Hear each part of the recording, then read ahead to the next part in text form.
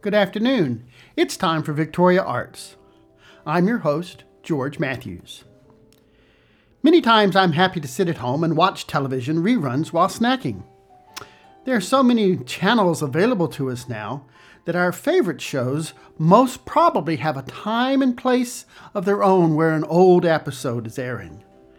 If cable television were not enough, there's also streaming. I'm learning to pick through all these, but unlike the cable channels, there are more channels in the streaming. There's so much to watch.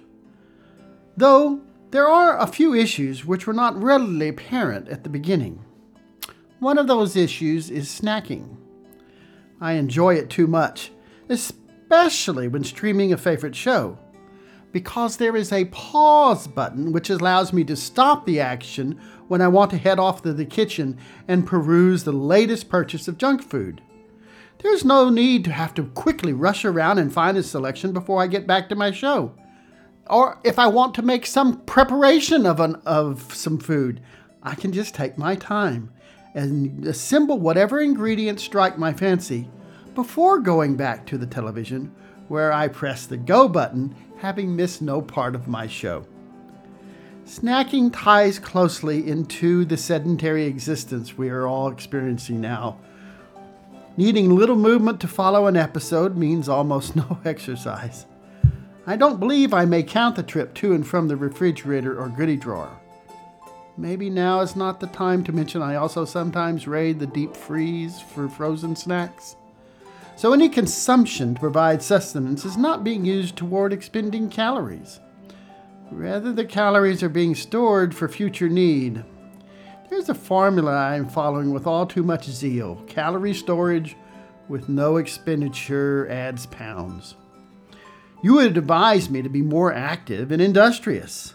And since my retirement, I have tried to do just that. My love of the fine arts through all my life has shifted into a different gear with retirement, and I have taken a more active role in many local arts organizations. There's more time in setting up and recording both the audio and video performances with the Victoria Symphony and the Victoria Bach Festival. I began showing up for load-in and strike for the Victoria Ballet Theatre. I also upped my game with set construction assistance for Theatre Victoria.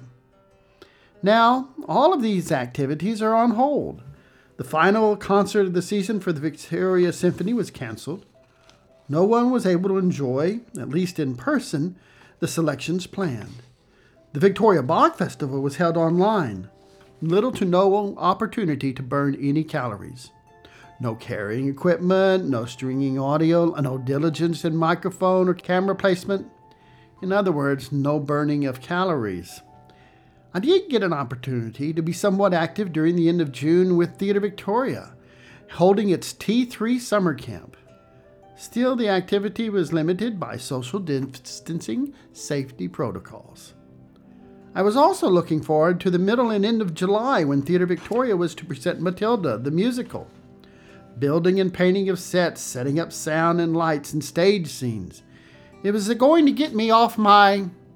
Alas, just 2 weeks before opening night, the performances were canceled. While I was sad about the cancellation, I also understood because of the increase in positive cases for our city and state. The virus has become more dangerous.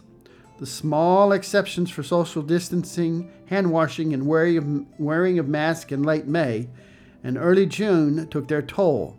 So once again, the stay-at-home couch potato was the preferred method for living our lives.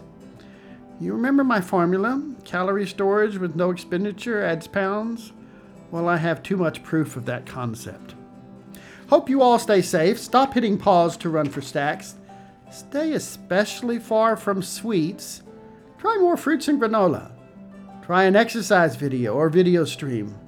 We all need to be around when we may go back to live performances.